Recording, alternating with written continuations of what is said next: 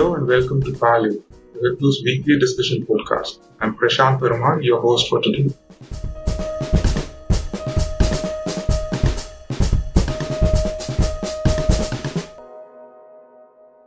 The Reserve Bank of India Governor Mr. Shaktikant Das this week noted that the second wave of the pandemic will not be as severe as the first one. The reason he gave was that businesses and people in general have started to adapt to lockdowns as a new way of life, and that the hit to the demand in the economy would be much lower this time. So we'd like to discuss that with two panelists that we've got today here. First is Mr. Vivek Kaul, who's a business journalist and the author of his latest book is India's Big Government, How the Intrusive State is Hurting Us. And we've also got Ms. Radhika Pandey, who's an economist and a consultant with the National Institute of Public Finance and Policy in Delhi. Welcome to both of you. Thank you. Thanks, Prashant. The first question I'd like to pose is to Radhika, and it's about how exactly do you see the RBI governor's assessment? How would you see it from a theoretical perspective? The model that you see as an economist, what I can think of is you could compare this to probably like demonetization or also the lockdown that we had last year. Demonetization, I guess, was primarily a demand shock to the economy, and the lockdown last year was more of a supply shock, I guess. But also the demand also gets affected, right? Because you stop the consumers as well from going on. So how exactly do you look at the current lockdown from a theoretical perspective? So I think there are two key differences between the first wave of the pandemic and what we are experiencing now. The first wave was primarily, it was responded by a nationwide lockdown, which resulted in a severe supply shock, and because suddenly everything was shut, so it was a supply shock. What we are seeing now is not exactly a severe supply shock.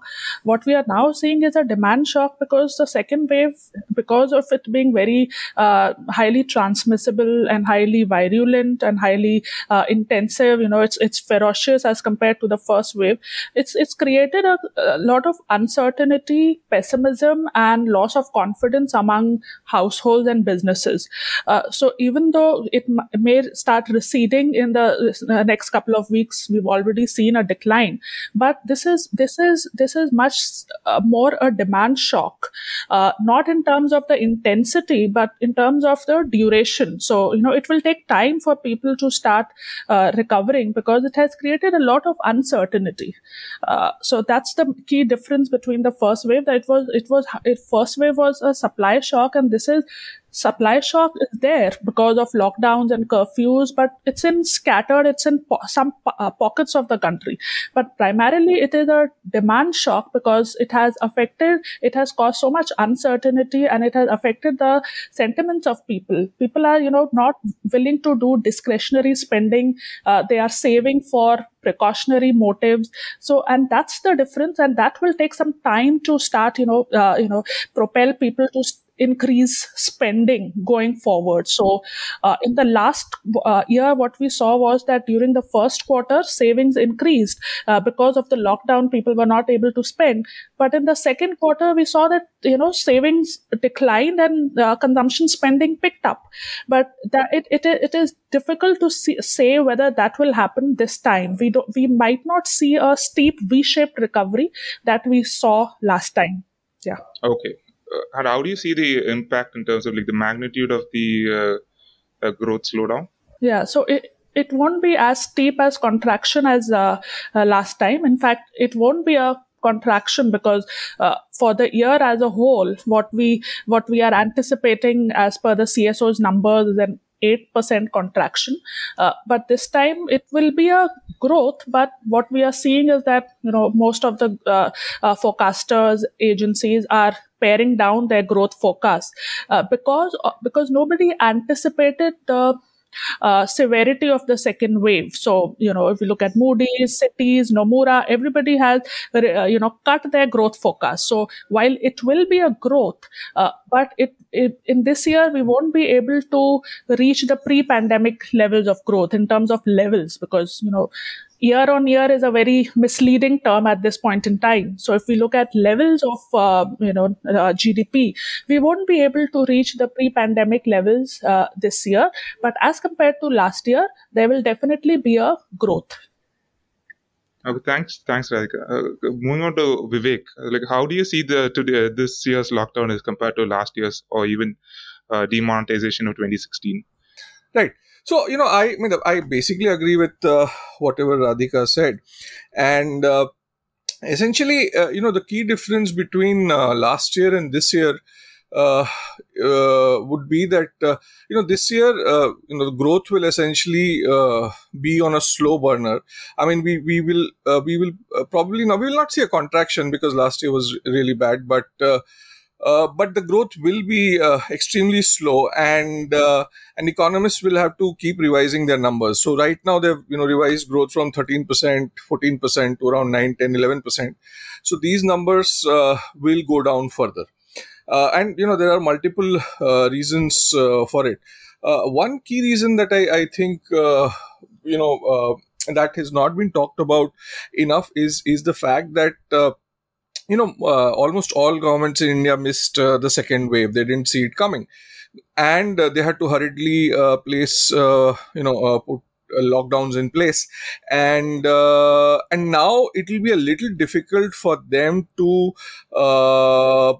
unwind these lockdowns. I mean, I don't see that happening very, very quickly. One is because obviously they saw they missed the second wave. Two, there is a fear that if the lockdown is lifted, the numbers might grow up, and three, there is a fear of the third wave. So if you take all these factors together, I don't see these lockdowns, the economy opening up very, very quickly. It'll take some time for the economy to open up, and given that, and given the fact that we are largely what we call a services economy, but even though our services economy is very different from the services economies in the rich Western countries, so unless the guy who sort of makes a daily living is able to do it at the same in the same way as he used to before the lockdowns and before the pandemic spread, the economy can't get back to where it was. Now, before the second wave, all the economists were essentially saying that 2021-22 GDP should cross the 2019-20 GDP. I don't think that will happen now because so we were at, I think, around 145 lakh crore in 1920. We are expected to fall to 136 lakh crore this year. In 2021, and so we'll grow from 2021, but it will take us a little more time to get back to where we were in 1920. So what you see basically is a protracted slowdown due to the virus. So and there's very much a possibility that India will have to fight the virus through a long time. So the pandemic is probably going to be an endemic. Yeah. Yeah, and the other point that I wanted to make is the fact that given that our vaccine supplies are in a mess right now, so one quick way of getting the economy back on track would have been to inoculate a large part of the population, but that is not going to happen anytime soon. I mean, even with the very, very positive government numbers, the sort of herd mentality, not herd mentality, herd immunity gets achieved only by around the end of this year. So that being the case, most of this year will essentially go in fighting the pandemic. So, no, don't you think even like the pandemic ending at the end of the year actually looks pretty optimistic, doesn't it? Which is what I'm saying. If we assume that the government numbers are right, and only then. I mean, otherwise we go on to next year as well. So Radhika, would you agree with that? Yes, absolutely. So we don't probably get to the same solution that the Western countries have, because the Western countries have probably like vaccinated more than half their population, like the UK, US, and other countries like that. So you don't see that happening in India. Yeah, because if you look at the US, UK, they have already vaccinated a considerable chunk of their population, and now they are opening up because they have vaccinated a substantial chunk of their population. That is not happening here because even only 3 to 4% of our population is vaccinated, and as Vivek pointed out, even under the most optimistic scenario, it's not possible this year. Maybe in the initial months of the 2022, we can see some progress on vaccination. So that's why I'm of the opinion that the economic growth recovery will be a protracted affair, because it all depends on the pace of vaccination and how quickly we are able to open up. And if that doesn't happen, even though in terms of magnitude the decline won't be too steep, but in terms of duration it will take a lot of time, because of the uncertainty, because of the fear of a third wave coming up. So all these will render recovery difficult and longer. I just, I wanted to take one point that Radhika had made a little forward. Uh, a significant section of the population has spent a large amount of their savings in trying to sort of fight COVID. A lot of people have also ended up in debt. Now, obviously, there is no agglomerated data on this, but there is enough evidence going around. If you keep your eyes and ears open. Now, so given that, these families will find it difficult to spend. Then there is this great fear of the third wave, and from whatever some of these experts have been talking, the fear is that this time around it will impact children. So we are getting into a territory which is very, very dangerous, and even if people have the money, whether they are in the mental frame of mind, in the psychological state to go out and spend it, is a question well worth asking. Oh, all right.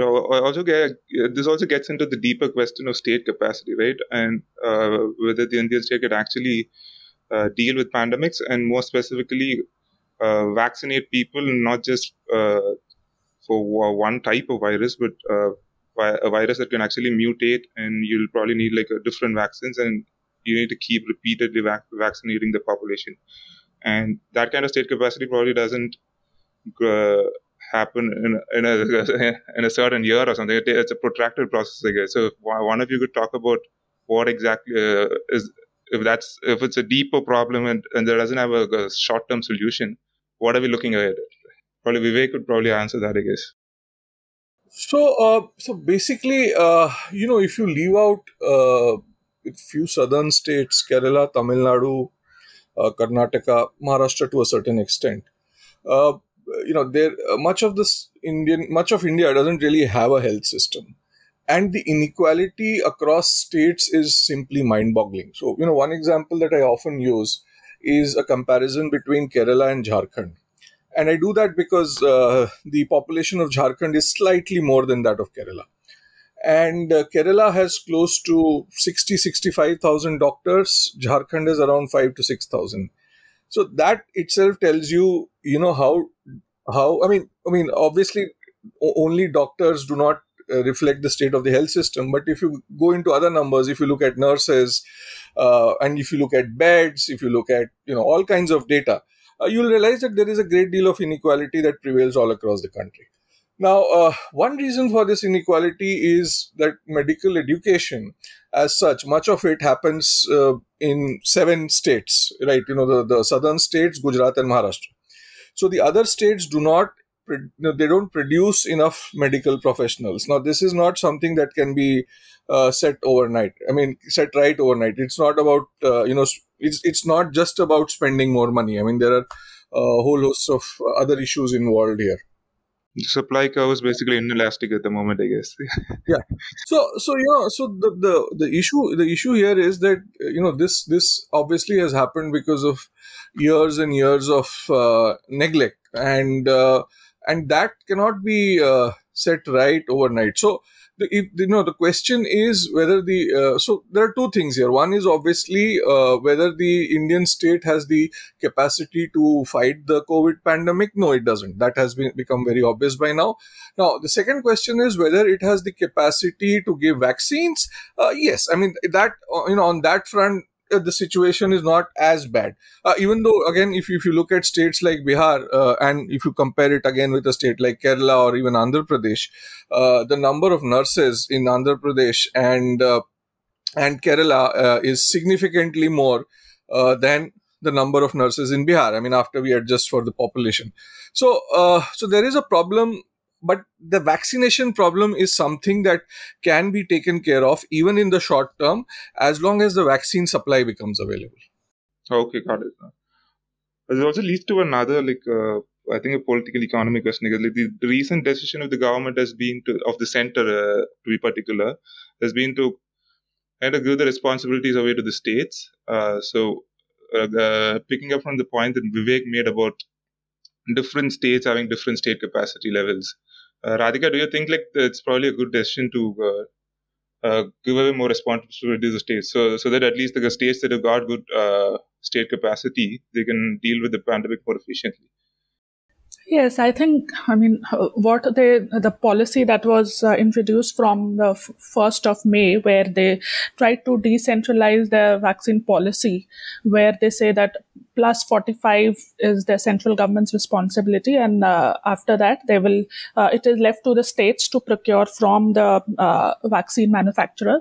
And they've also allowed states to import, including the private sector entities. So where the state capacity exists, it does open a channel for the states to start procuring and ramping up their vaccine supplies. We have seen that Mumbai Municipal Corporation has already floated tenders. A number of other states are also, for example, Delhi has also begun importing Sputnik vaccines. So that is needed to some extent, and that's what is the difference again in the response of the central government during the first wave and the second wave, that the decision to either impose lockdowns or curfews are left to the states.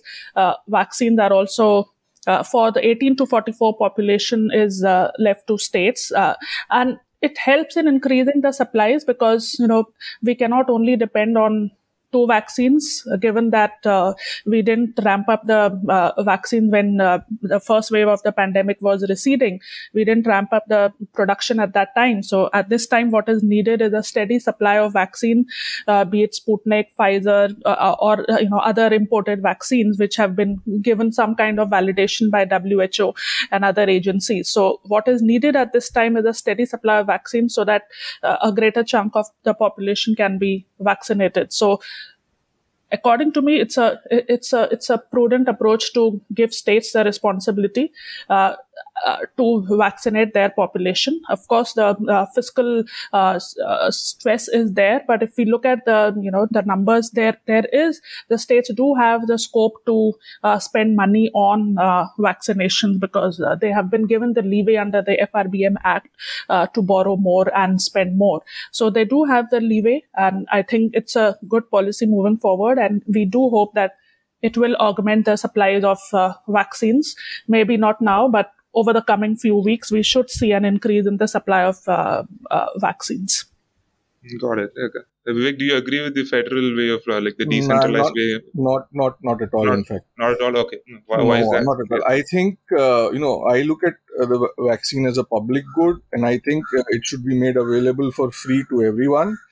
And I think getting 29 states and cities within those states, and then union territories to compete in a market where there is no supply is a bad idea, because if the central government had negotiated at its own level, they could have you're basically offering the entire Indian market. So you could have negotiated and gotten yourself a great deal if you wanted to. Also, there is an allocation. I mean, they made an allocation in the budget of 35,000 crores, and finance minister is on record saying that she would be happy to spend more. I mean, it's there in her budget speech.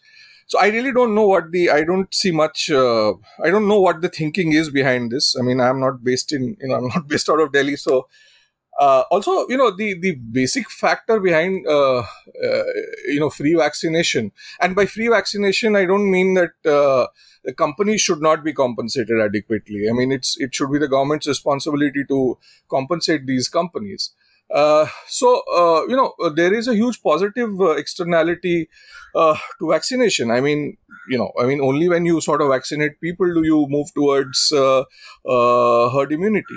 So in this situation, I mean, I think getting so many states and cities and union territories to compete for a vaccine is a bad idea, because this is not the conventional economics wherein you let the market set a price works when entrepreneurs can freely enter the market. So if the price goes up, more entrepreneurs come in, and then they offer their product and the price goes down, and so on and so forth. That is not going to happen in this market. Also, the Supreme Court in a recent decision talked about recent. I mean, it wasn't a decision; it was a comment. They talked about the discrimination being made between different classes of citizens. I mean, I'll read out what the judges said. Discrimination cannot be made between different classes of citizens who are similarly circumstanced on the ground, that while the central government will carry the burden of providing free vaccines for 45 years and above population, the state governments will discharge the responsibility of the 18 to 44 population age group on such commercial terms as they may negotiate. So the manner in which the current policy has been framed would prima facie result in a detriment to the right to public health. Now, this is, these are the words of Supreme Court judges. So there are a lot of problems with this policy. Now, what is happening is that, the government is trying to sort of, the narrative that they are trying to sell is that, because we have let the states decide on, when they should implement a lockdown and, essentially everything else, so the state should decide on the vaccine policy as well. I mean, I don't think these two things are comparable, because there are different issues. There are quite very different issues at play. And I mean, as I said, you're essentially offering the entire Indian market, which is after China the biggest COVID vaccine market in the world. So if the central government negotiates, they can negotiate better, instead of having more than 29 states, 7 union territories, different cities going in for it. Now, the Mumbai Municipal Corporation can afford to do this. What about the Ranchi Municipal Corporation? What about the Patna Municipal Corporation? Or if we go even deeper, what about small towns in Bihar, something like a Betia, which is very close to Nepal? So what are those guys supposed to do? We are going to see a lot of inequality that you would see otherwise, right? You cannot look at everything from the eyes of the market. Can I add a point Yeah, here? sure. Yeah, no. So my point was that, unless you incentivize producers to supply more, the kind of negotiation that was, what has already happened. Based on that, I'm saying that now what is the policy going forward? The contract between the central government and say Covishield was for some initial doses. I think 100 million doses. So for that they negotiated a price, and which was not what is so-called the market price. So unless and until the producers are incentivized, regardless of whether it's central government or state government, that's the second point. I'm just saying that the supply curve is upward sloping, and when they need to be incentivized, especially so when it's not that once we are given 2 doses of vaccines everything is fine. When there will be third wave, or maybe there are other variants, it may well be that we need to be vaccinated each and every time. There is a need to have a continuous engagement with the vaccine manufacturers, both by the state governments and by the central government, so that this remains as a continuous process. If we look at some of the other countries, they have also started, thinking about giving a third dose after the 2 doses of vaccines are already been administered to the population. So it's about the price, and it's about incentivizing private sector manufacturers, not just the Covishield and Covaxin manufacturers, but also other vaccine manufacturers, so that they can supply. And if you look at some of the other countries, they have even negotiated at a premium so that they get more vaccines for their country's population. So Do you think the states can actually do that better? My point was that what has already happened, because we've already created, it's already at the first place, it's messed up because the window that we had, if that would have been used by the central government more effectively, yes, then absolutely correct, and then it would have been a continuous process and central government would have front loaded and taken it forward. But given that during those 4-5 months we did not do anything, we did not speed up or ramp up our vaccine availability for the citizens of the country, given that situation, what's the next best alternative? So I think my only point is that state governments have to be involved. I guess if the center can't do its job, it's probably at least you let the state governments who can effectively do it to let them do those. Yeah, I mean, I agree with what Radhika is saying almost. It is important to incentivize the manufacturers. There's no denying that. One thing that did not happen up until now was that the government did not incentivize. I mean, they didn't even the last order was placed on April 28th, and before that they were basically caught sleeping on the wheel. Now I agree with that 100%. I mean, manufacturers need to be incentivized, but but again at the cost of going back to what I said earlier, if you get 29 states, union territories, cities to compete, you will end up in a much bigger mess, and the poorer states will lose out. So that is another factor that needs to be kept in mind. As I said, the Brihan Mumbai Municipal Corporation is one of the richest municipal corporations all across the world. So they probably have the capacity to put out a tender, buy vaccines, pay it off.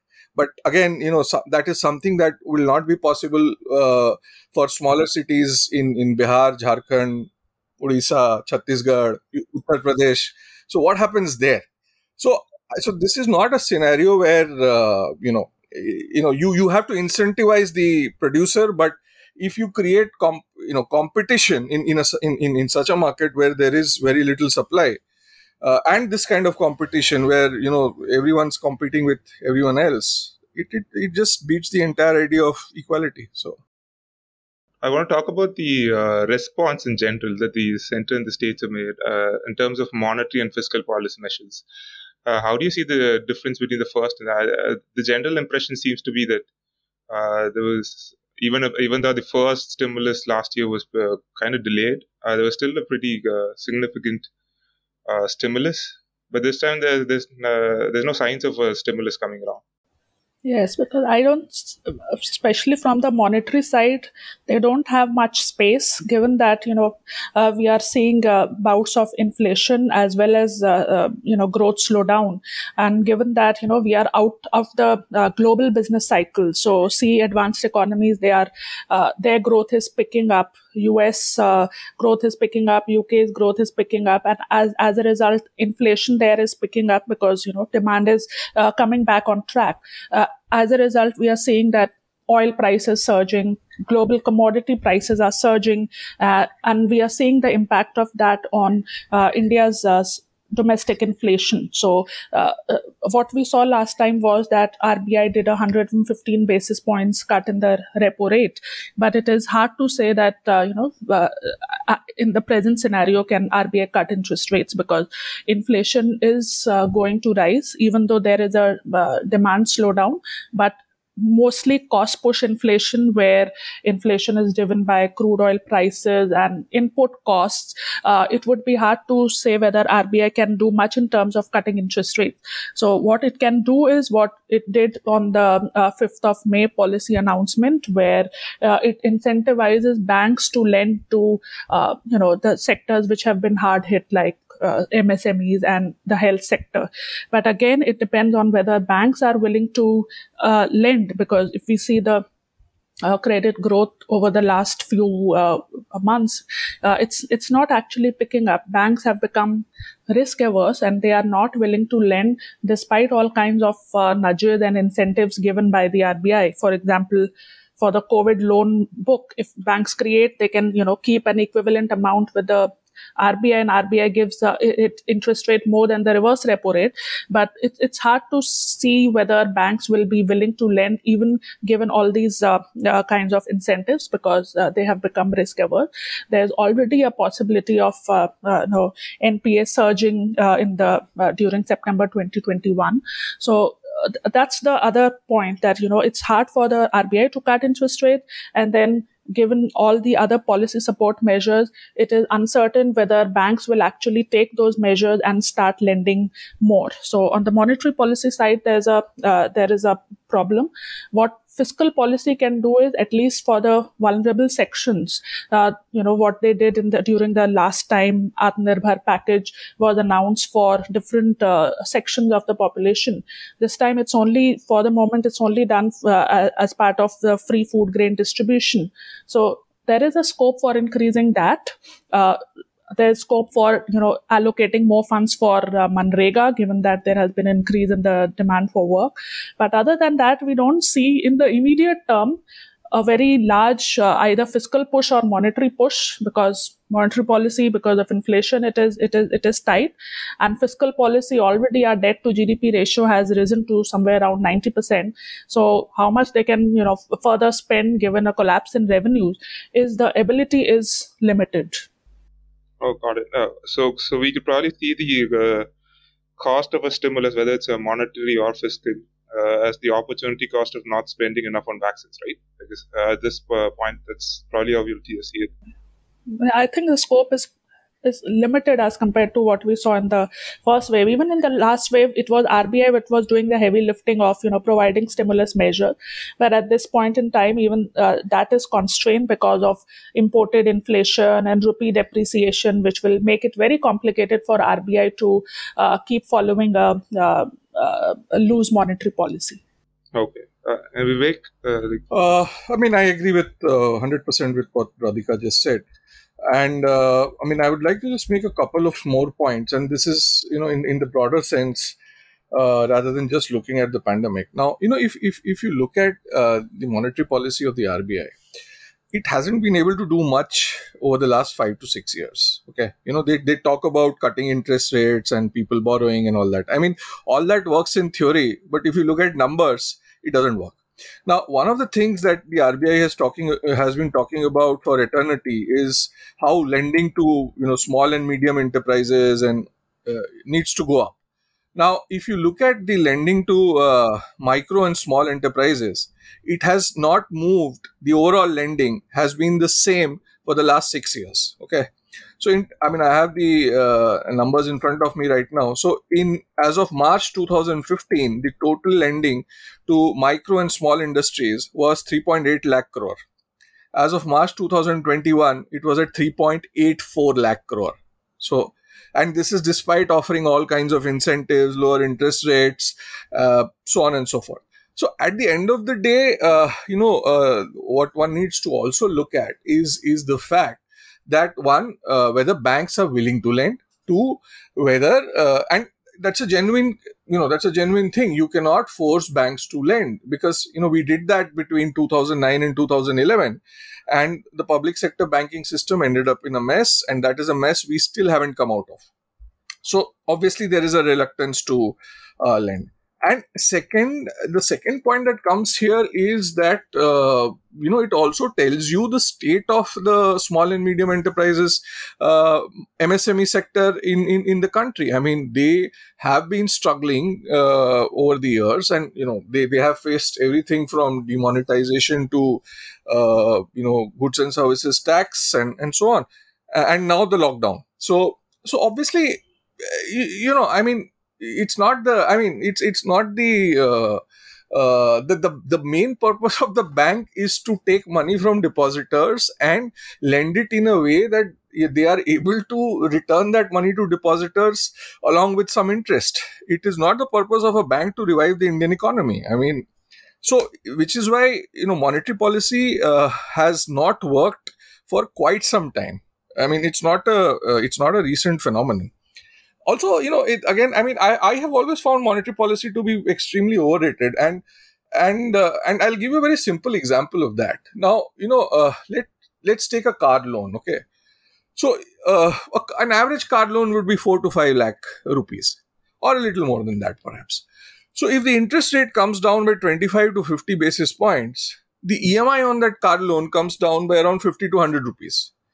So is a person going to go buy a car because the EMI has come down by 100 rupees? So this is a question that you need to ask, because he is going to go buy a car if he has the confidence to pay that EMI. He is not going to go buy a car because the EMI has come down by 100 rupees. So that sort of confidence needs to exist before individuals go out and take loans. So another aspect is the migration of workers from the cities to the villages. I think that's happened both in cities where there's been a pretty tight lockdown, as well as in other cities, I guess. So do you see a change? I mean, Radhika, do you see any changes in the kind of migration that's happening, and the kind of you look at it from an economic lens?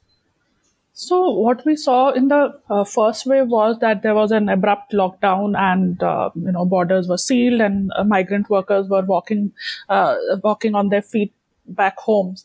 This time around, even though we have lockdown, but it's not a nationwide stringent lockdown, and state borders are open, and it's a strategic decision by the migrant workers to go back. It's not that it's just an abrupt response.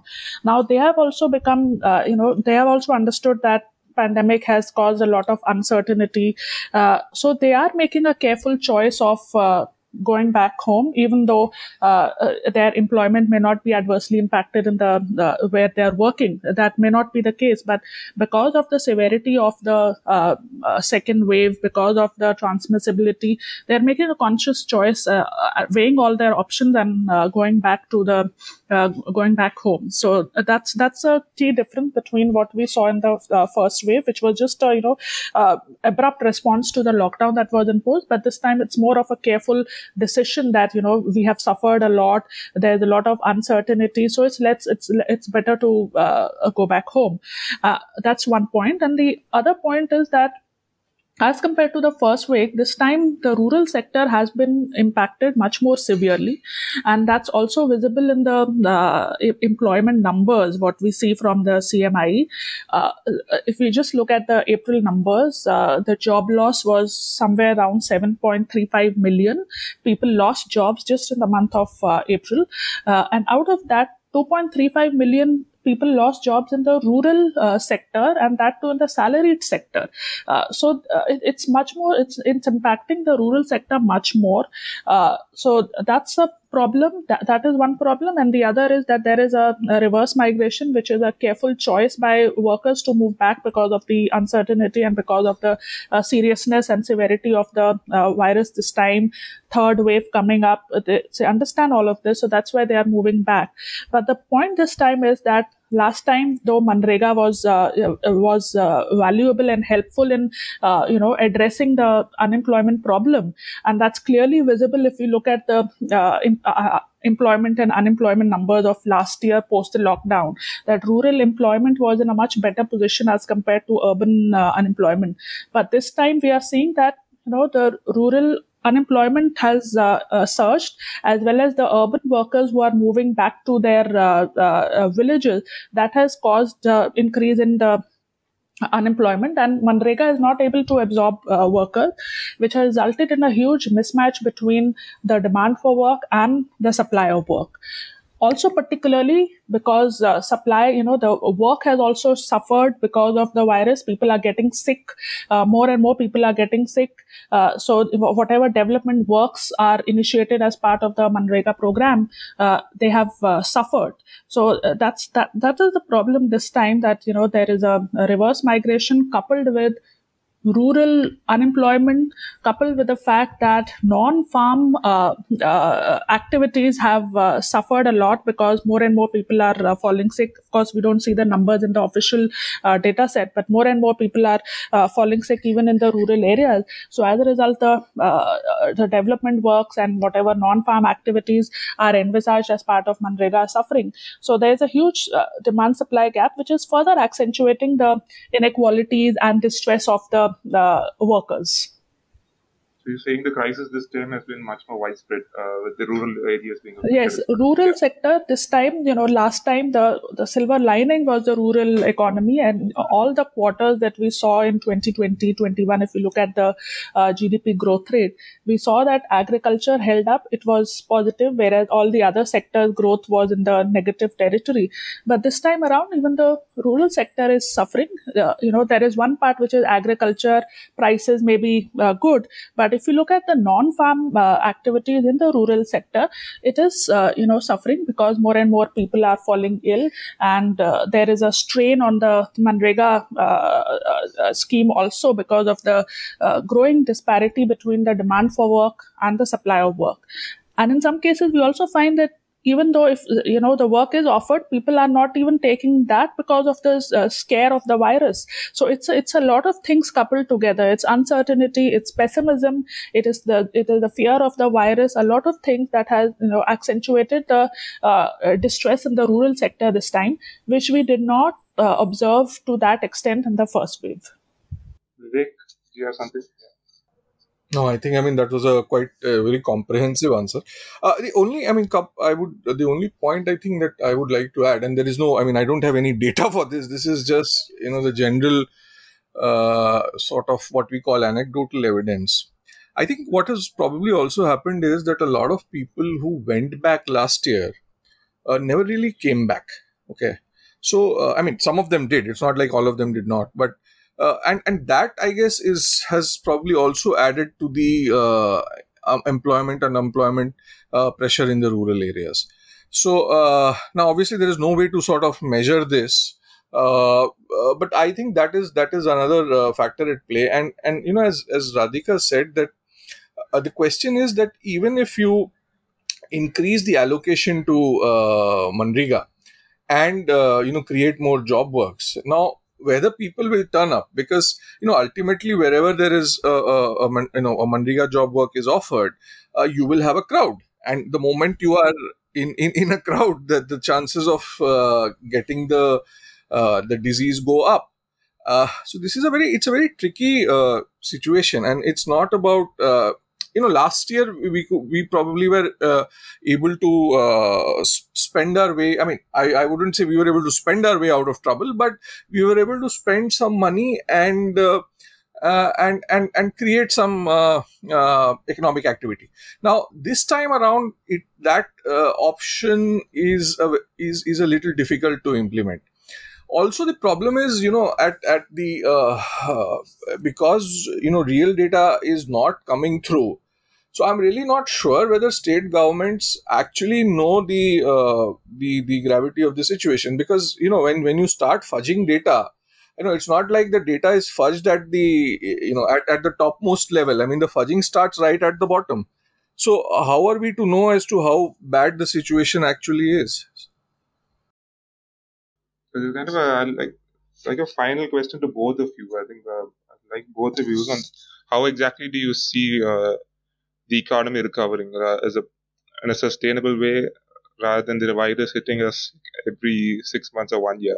So what should be done by the governments, whether the state or the central level, probably like get to the level of the Western states. I mean, the Western countries, which will pretty much. I think they're pretty ready for the next wave as well. So how do we get there? Yeah, so there are some, short-term measures to be taken, and then, as Vivek pointed out, there are some medium-term and long-term measures that have to be taken. Short-term measure is, and that is well within the state capacity, which is to ramp up the supplies of vaccines and to ensure that more and more people get vaccinated.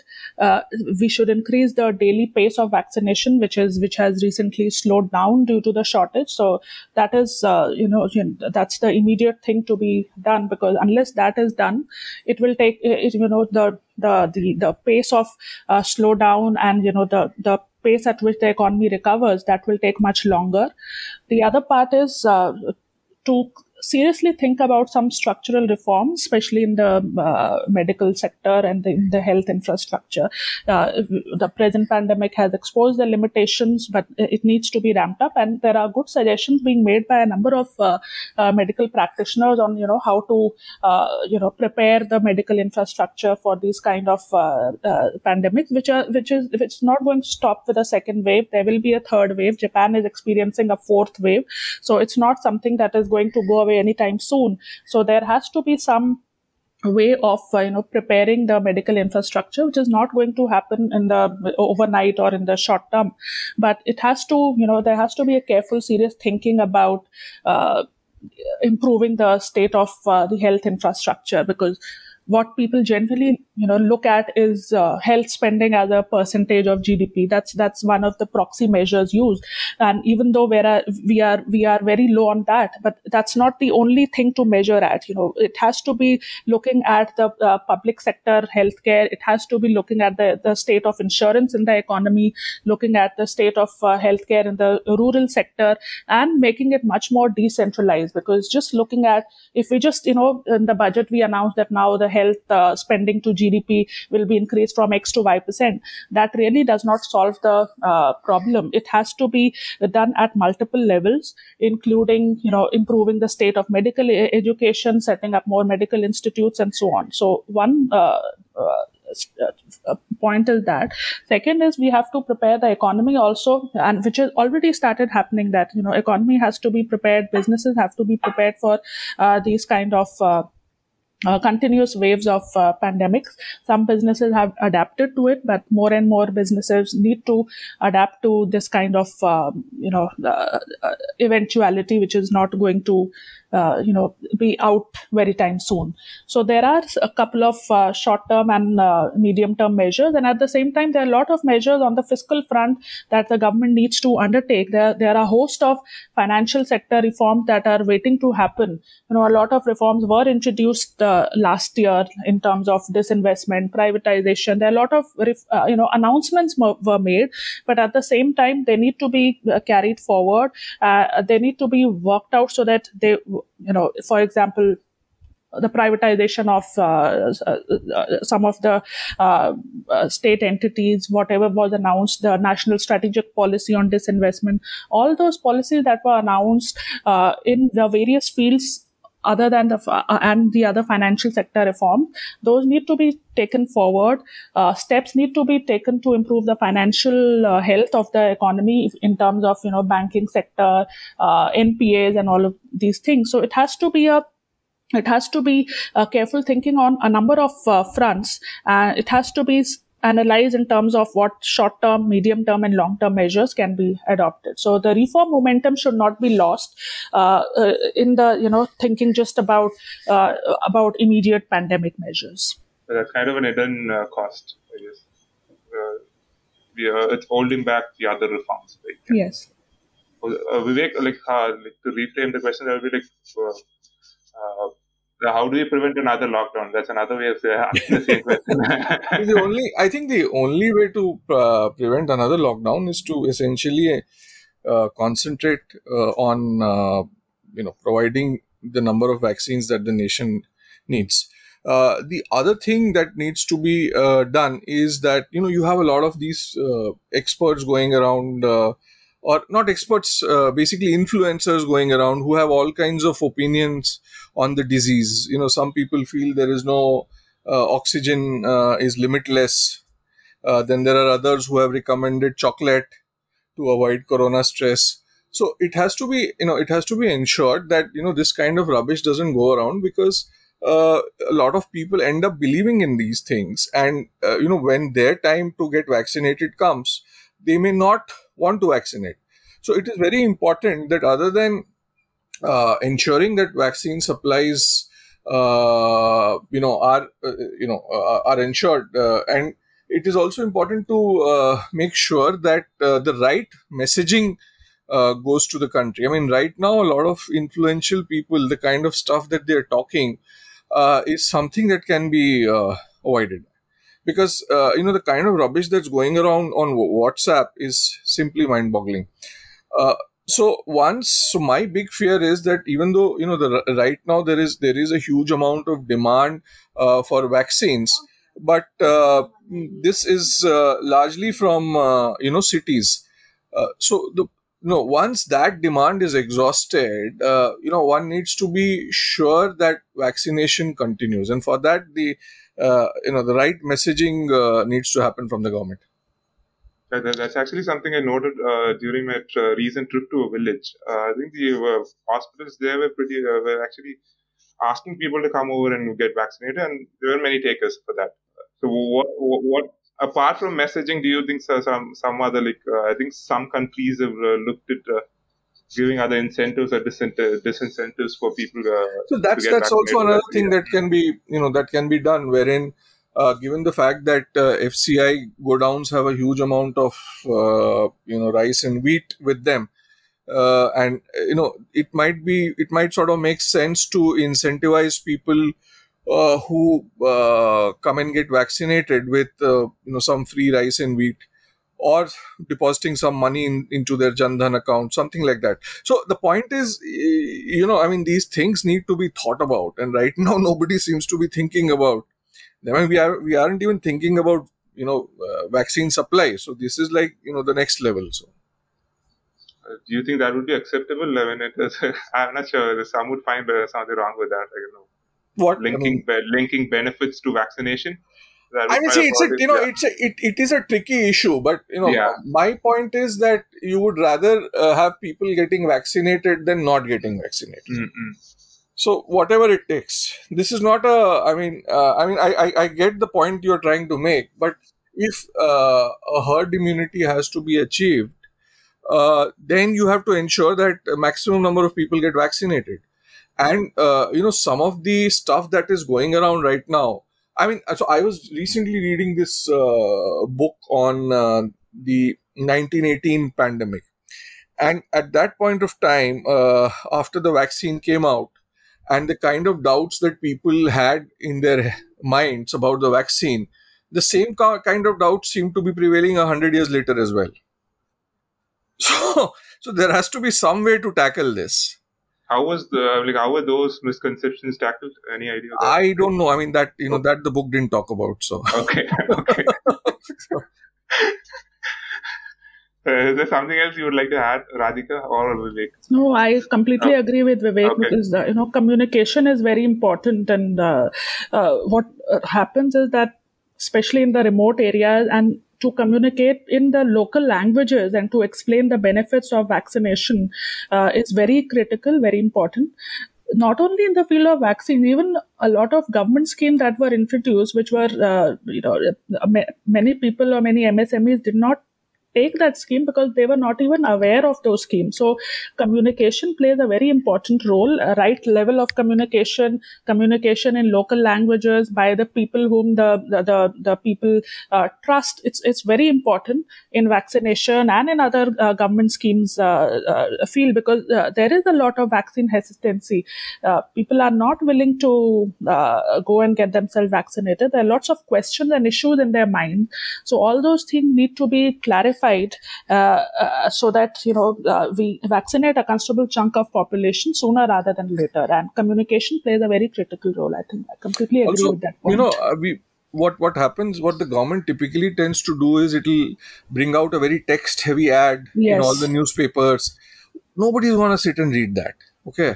So you need visual and audio communication. You need to tap radio. You need to tap all apps. You need to tap,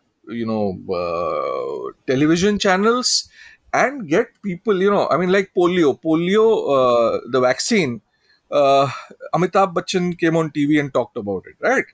So that sort of helped the message go across. Now we have influencers who are talking about the fact that if you burn a certain kind of wood, COVID will not happen. Or, I mean, there's so much rubbish going around. So it is important to get the right people, and starting from the Prime Minister, because when he speaks, people listen to him. So he needs to communicate and make these short videos. I mean, he needs to act like like an Instagram influencer. There is no point in giving half an hour, 45-minute speeches. He I should think do that's what these the Singaporean Prime Minister did exactly. during the last wave. He right? should Yeah, he okay. should do 30-second, 1-minute videos where one point, just one point. You don't have to say 20 things in the same video. You have to just say one point, and you have to and the message should go across. And you have to get all these big film stars, cricketers, anyone a person would listen to talk about these things, because giving ads in newspapers is not gonna help. Nobody has the patience to sit and read 1,000 words. So that is very, very important. So I guess if you look at it from the perspective of point of opportunity cost, I guess the cost of doing all this is much cheaper than It is minimal. compared to the cost of the lockdown and the fiscal and the monetary stimulus. It's a fraction, I guess. I mean, all it needs is one decent cell phone and you're done. I mean, the video, it need not be any average video would do, as long as the person saying it has some credibility. That's it. Yeah, that's about it. I think it's thanks to both of you. Yeah. Thank you. Thanks, Prashant. Yeah.